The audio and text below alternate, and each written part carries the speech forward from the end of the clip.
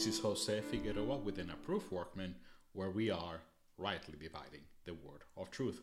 Welcome to another time of Bible study. I am glad that you're here as we open up God's Word one more time. Our current series is Growing Grace, Growing Knowledge, a study of the book of 2nd Peter. If you're new to this Bible teaching ministry, here is how you can learn more about our work. You can start by visiting our website, www.anapprovedworkman.org. That's anapprovedworkman.org. On the website, you can learn more about the purpose of this ministry, our approach to Bible study, and also review our statement of faith. You can also listen to previous episodes of our current series on 2nd Peter or any episodes from previous Bible study series we have completed. You can also subscribe to the podcast, which is available on Apple Podcasts, Google Podcasts, Amazon Music, and other podcast directories. You can also connect with an approved workman on social media. On Instagram, we are at an approved workman. On Pinterest, we are an approved workman, and our Facebook page is facebook.com/anapprovedworkman215.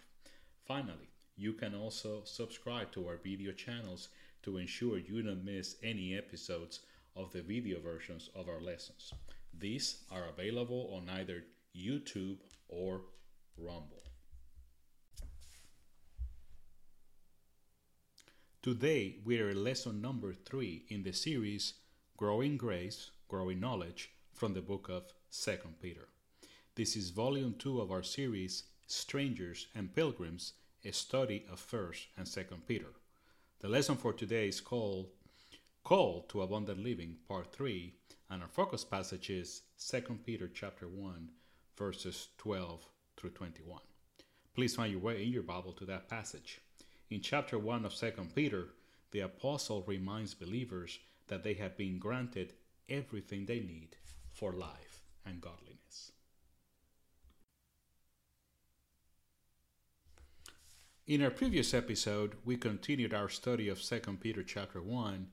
We focused on our second division, called to fruitful lives, from verses 5 through 11. The apostle Peter, after reminding his audience of their great redemption, went on to exhort them to not just be satisfied with that great knowledge, as magnificent as it is. There is more.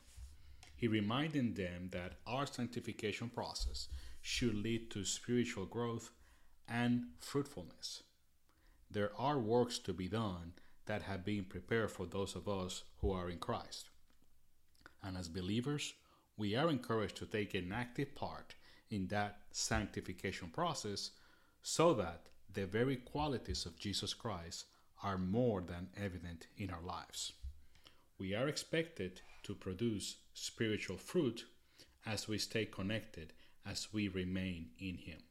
So let's review the principle and application from that second division, called to fruitful lives. The principle: in Christ alone, we can lead fruitful, godly lives to God's glory. In Christ alone, we can live fruitful, godly lives to God's glory. As a way of application, we ask this question: how are the qualities of a fruitful, godly life showing up in your life? How are the qualities of a fruitful, godly life showing up in your life? If you missed that previous episode, I encourage you to go listen to the podcast or watch the video version of that lesson.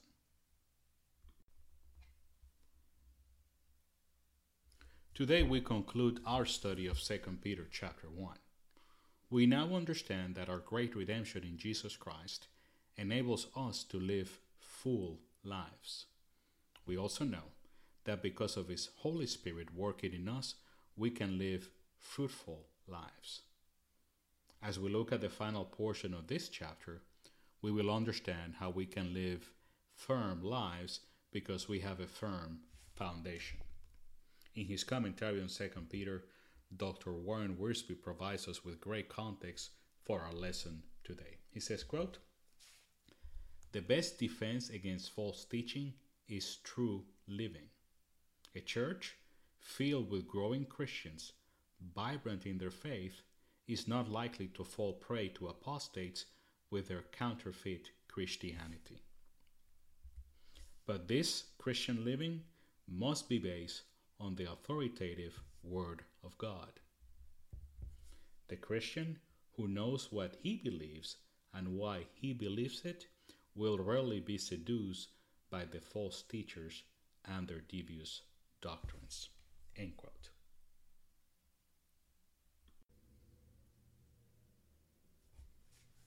Here's our lesson outline and goal for our teaching from 2 Peter chapter 1. Again, the lesson is called Call to Abundant Living, Part 3.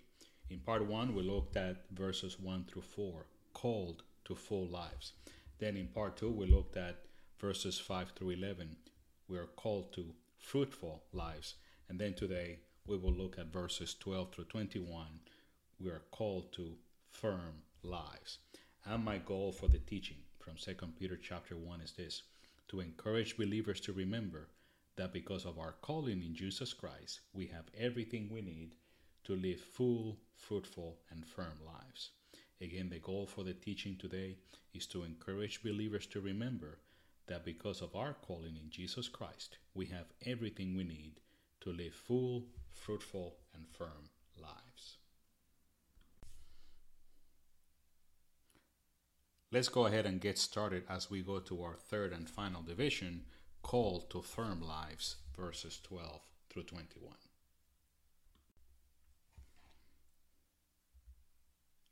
Verse 12.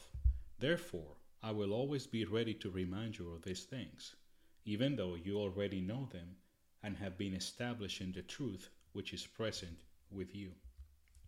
I consider it right, as long as I am in this earthly dwelling, to stir you up by the way of reminder, knowing that the laying aside of my earthly dwelling is imminent, as also our Lord Jesus Christ has made clear to me. And I will also be diligent that at any time after my departure, you will be able to call these things to mind.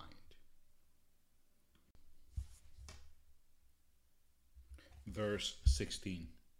For we did not follow cleverly devised tales when we made known to you the power and coming of our Lord Jesus Christ, but we were eyewitnesses of his majesty.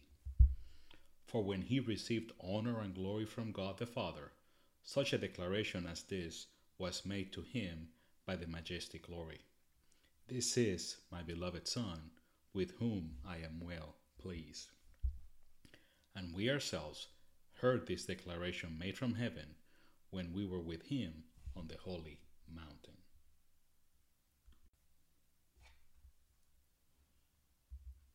Verse 19. And so we have the prophetic word made more sure, to which you do well to pay attention as to a lamp shining in a dark place, until the day dawns and the morning star arises in your hearts. But know this first of all, that no prophecy of Scripture becomes a matter of someone's own interpretation. For no prophecy was ever made by an act of human will, but men, moved by the Holy Spirit, spoke from God. 2 Peter 1, verses 12 through 21. As we get started and we look at verse 12, Peter tells them that while he knows that they know these things he's been talking about, and also that they are established in the truth, he's always ready to remind them of these things. This brought to my mind how Peter closed his first letter with an encouragement to stand firm. Look at 1 Peter chapter 5, verse 12. Through Silvanus, our faithful brother, for so I regard him, I have written to you briefly, exhorting and testifying that this is the true grace of God. Stand firm in it. 1 Peter 5:12. So Peter knows that even though we may have heard something before, and we know it, we believe it, it is always helpful to be reminded of the truth of Scripture. It happened to him and to his fellow apostles because more than one time Jesus had to remind them of some truth he already had taught them. He had to teach them the same lessons over and over. Sometimes in our pride, we tune out a sermon or a Bible lesson because, quote, I have heard that one before. He has preached on that before, end quote. That's just absolute arrogance on our part. The truth of Scripture is inexhaustible. We can never get enough of it. Reminders are helpful and necessary. The aged Apostle Peter knew that very well. And in his Bible commentary, Dr. Wiersbe tells us that that was one of his key motivations for Peter writing this letter. He says, quote, Peter knew that our minds have a tendency to get accustomed to truth and then to take it for granted. We forget what we ought to remember, and we remember what we ought to forget. The readers of this letter knew the truth and were even established in it, but that was no guarantee they would always remember the truth and apply it. End quote.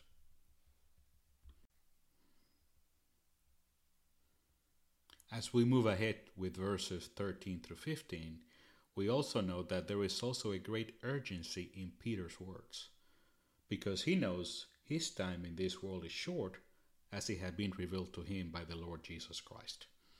We're not exactly sure how that was revealed, but Peter was certain of it, completely certain.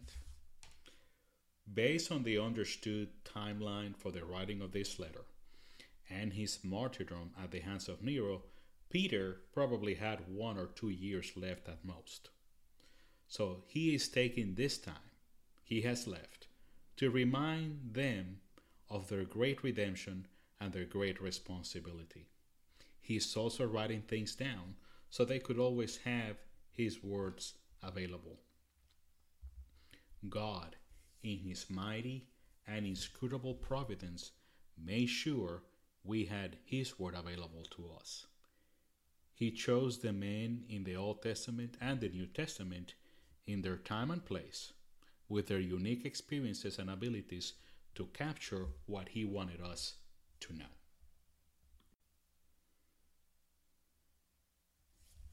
And that's precisely Peter's point in this next few verses, verses 16 through 18.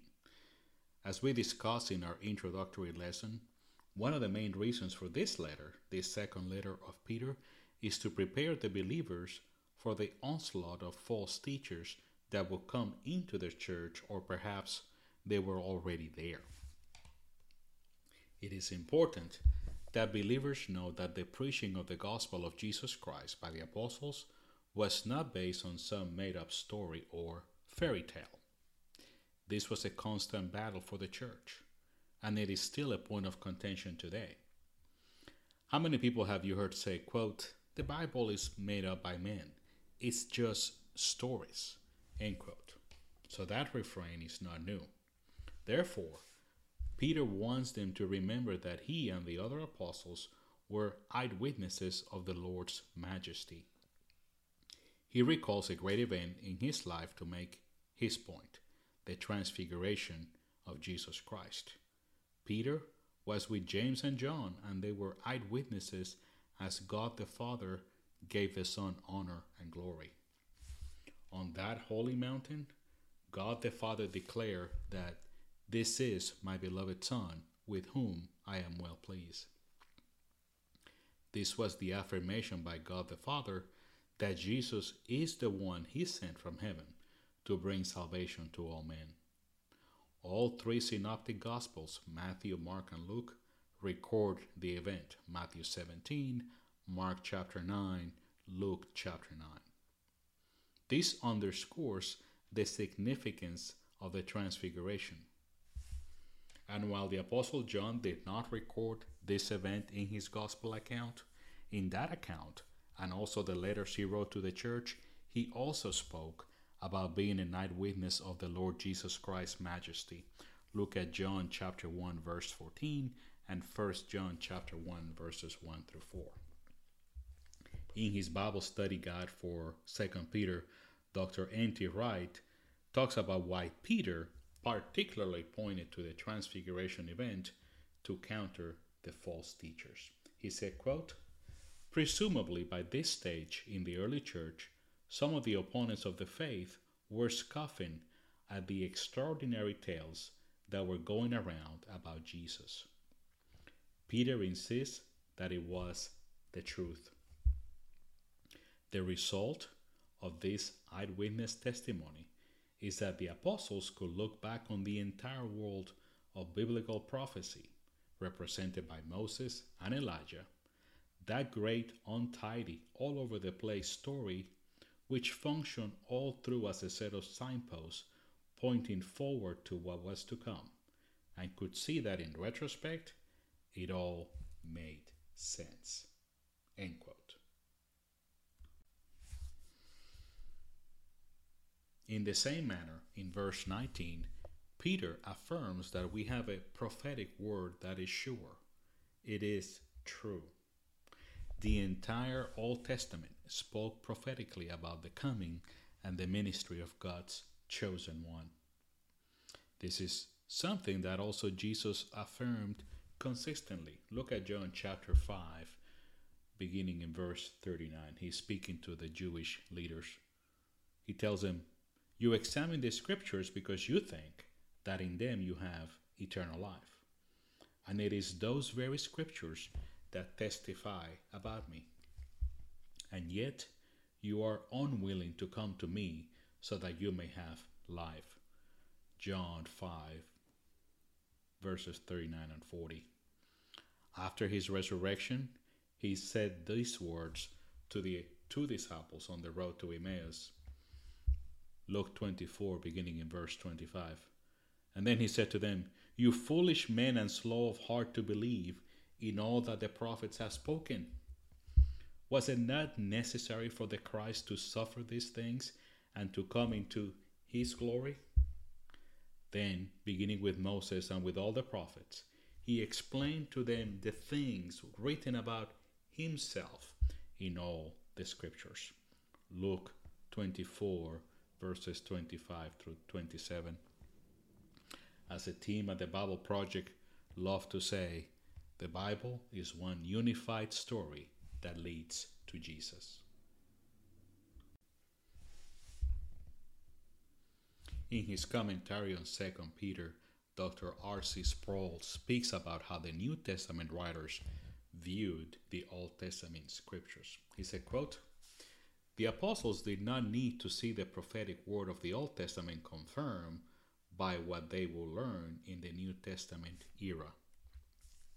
Peter, as with all the Jews of his day, was already fully convinced of the full authority of the scriptures of the Old Testament.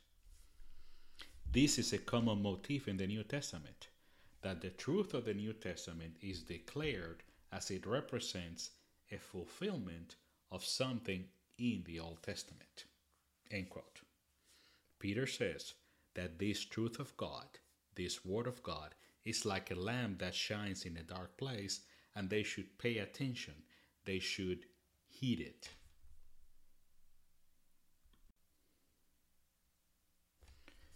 Peter also tells us that they should continue paying attention and obeying the word of God until the day dawns and the morning star arises in your hearts.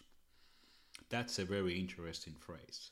If you do a simple search for that term, or also day star, you will find references in both the Old Testament and the New Testament. For example, Isaiah 14 verses 12 through 15, Revelation 2 verse 28, and Revelation 22 verse 16. So who or what is this morning star? Here's what we find in the Holman Illustrated Bible Dictionary. Quote, "New Revised Standard Version translation of Hebrew term called Lucifer by the King James Version, and morning star or star of the morning by other translations. The planet Venus appears as a morning star at dawn. Isaiah 14:12 compares the splendor of the Babylonian king to the day star. That's in the New Revised Standard Version. 2 Peter 1:19 describes Christ as the morning star, which outshines the light of the earlier prophetic witness. The Hebrew term appears only in Isaiah 14:12. The translation Lucifer comes from the Latin translation called the Vulgate. So again, this is what you find in the Holman Illustrated Bible Dictionary regarding the term the morning star. So therefore, when you look at 2 Peter and the rest of the testimony of the scriptures, Jesus Christ is that ultimate morning star. He is that ultimate revelation of God that brings salvation to them. Hebrews 1:1-3 says that how God spoke through the prophets before and through the fathers, but now his final word, his final revelation is his son, Jesus Christ. He is that morning star.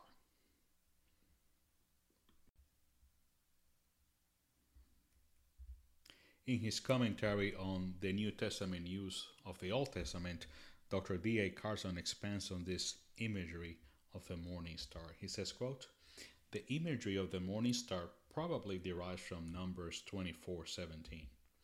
I see him, but not now. I behold him, but not near. A star will come out of Jacob. A scepter will arise out of Israel." Certainly, the coming of a star is widely connected in early Judaism with the coming of the messianic figure, sometimes understood to be a new priest, sometimes a ruler, for example, a prince of the congregation. What is in view is Jesus' return, a theme certainly of interest to Peter, as we will see in 2 Peter 3, verses 10-13. End quote. So, very clearly, Peter, when he's talking about the morning star, he's putting together all those references, all those indications in the Old Testament about the coming Messiah, the coming ultimate high priest, all those things, all that mosaic of messianic prophecies, that they all converge on the person of Jesus Christ. And one day, as Peter speaks here, one day Jesus Christ will return to reign in glory, and we will reign with him. He is the morning star, and he will give himself to us, as we saw in our study of the book of Revelation. However, he has already given himself to us. He's already risen in our hearts, even as we walk in this darkened world. And because he is the light and we are in him, we walk in the light. The Gospel of John continually speaks as Jesus as the light and life of men. John chapter 1, John chapter 3, John chapter 8, John chapter 9. Jesus is the light of the world. And when we cling to that truth, as he is the light of our lives, we stay faithful to stay in the scriptures. Peter says, do not neglect the word of God. Pay attention to it. Study it. Obey it. In verses 20-21, Peter is going to close this section by affirming the divine origin of the scriptures. It is God himself. He tells them that no prophecy of scripture came as a matter of man's interpretation. They didn't come up with these words. They were moved by the Holy Spirit. They're divinely inspired words from God himself. In the Old Testament, you see repeatedly the word of the Lord came to the prophets, men who were moved, guided, inspired by the Holy Spirit to write down what God wanted them to write, what he wanted preserved for his people. Again, God chose the men in the Old Testament and the New Testament in their time and place with their unique experiences and abilities to capture what he wanted us to know. In his Bible commentary, Dr. John MacArthur speaks about how the Holy Spirit worked in the lives of these men, this idea of how they were moved by the Holy Spirit. He says, quote, "Grammatically, this means that they were continually carried or borne along by the Spirit of God, who is the divine author and originator, the producer of the scriptures. In the Old Testament alone, the human writers referred to their writings as the words of God over 3,800 times. Though the human writers in Scripture were active rather than passive in the process of writing Scripture, God the Holy Spirit superintended them so that, using their own individual personalities, thought processes, and vocabulary, they composed and recorded without error the exact words God wanted written. End quote.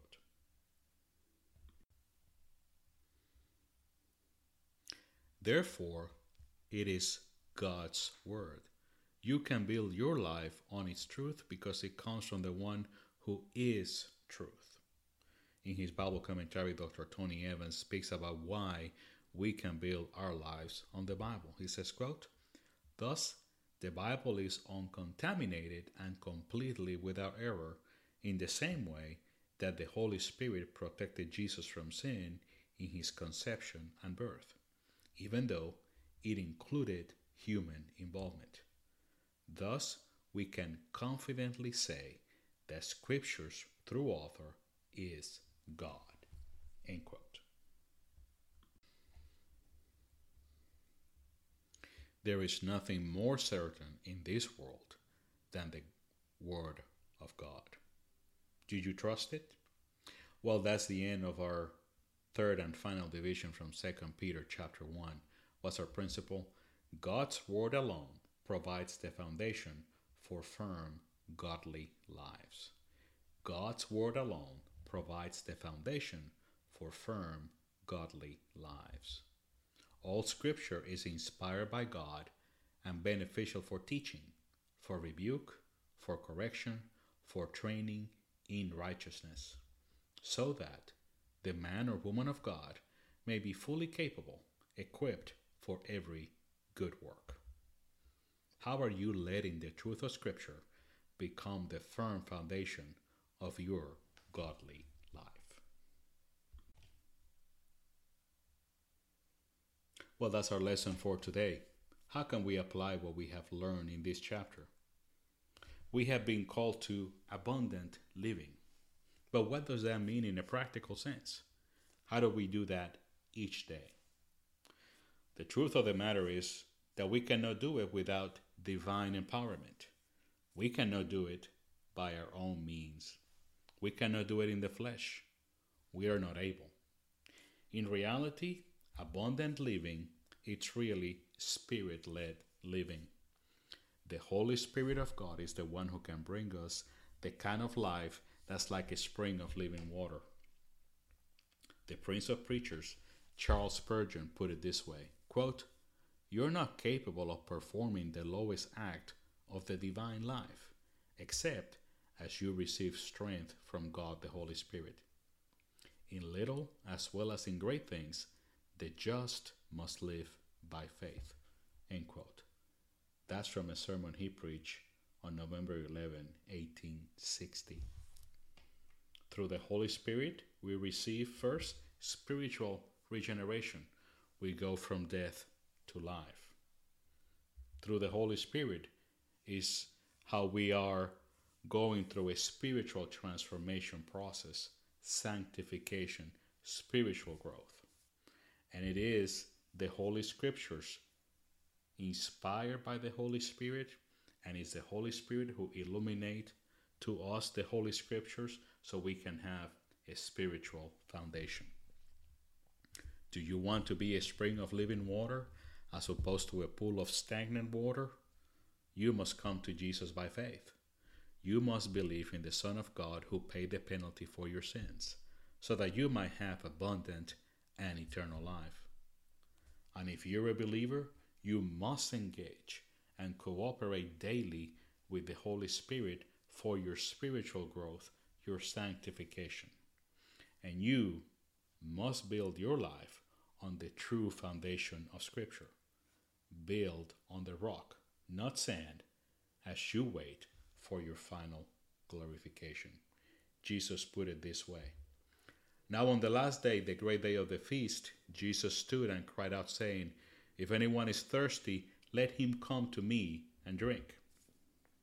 The one who believes in me, as the scripture said, from his innermost being will flow rivers of living water. But this he said in reference to the Spirit, whom those who believed in him were to receive. For the Spirit was not yet given, because Jesus was not yet glorified. John 7:37-39. But the Spirit has come. He indwells everyone who believes in Jesus Christ. And it is him, God the Holy Spirit, who empowers our abundant living, our Spirit-led living. This concludes our teaching from 2 Peter chapter 1. Thank you for being here today. In our next episode, we will begin our study of 2 Peter chapter 2. Until then, this is Jose Figueroa for an approved workman, where we are rightly dividing the word of truth. May God richly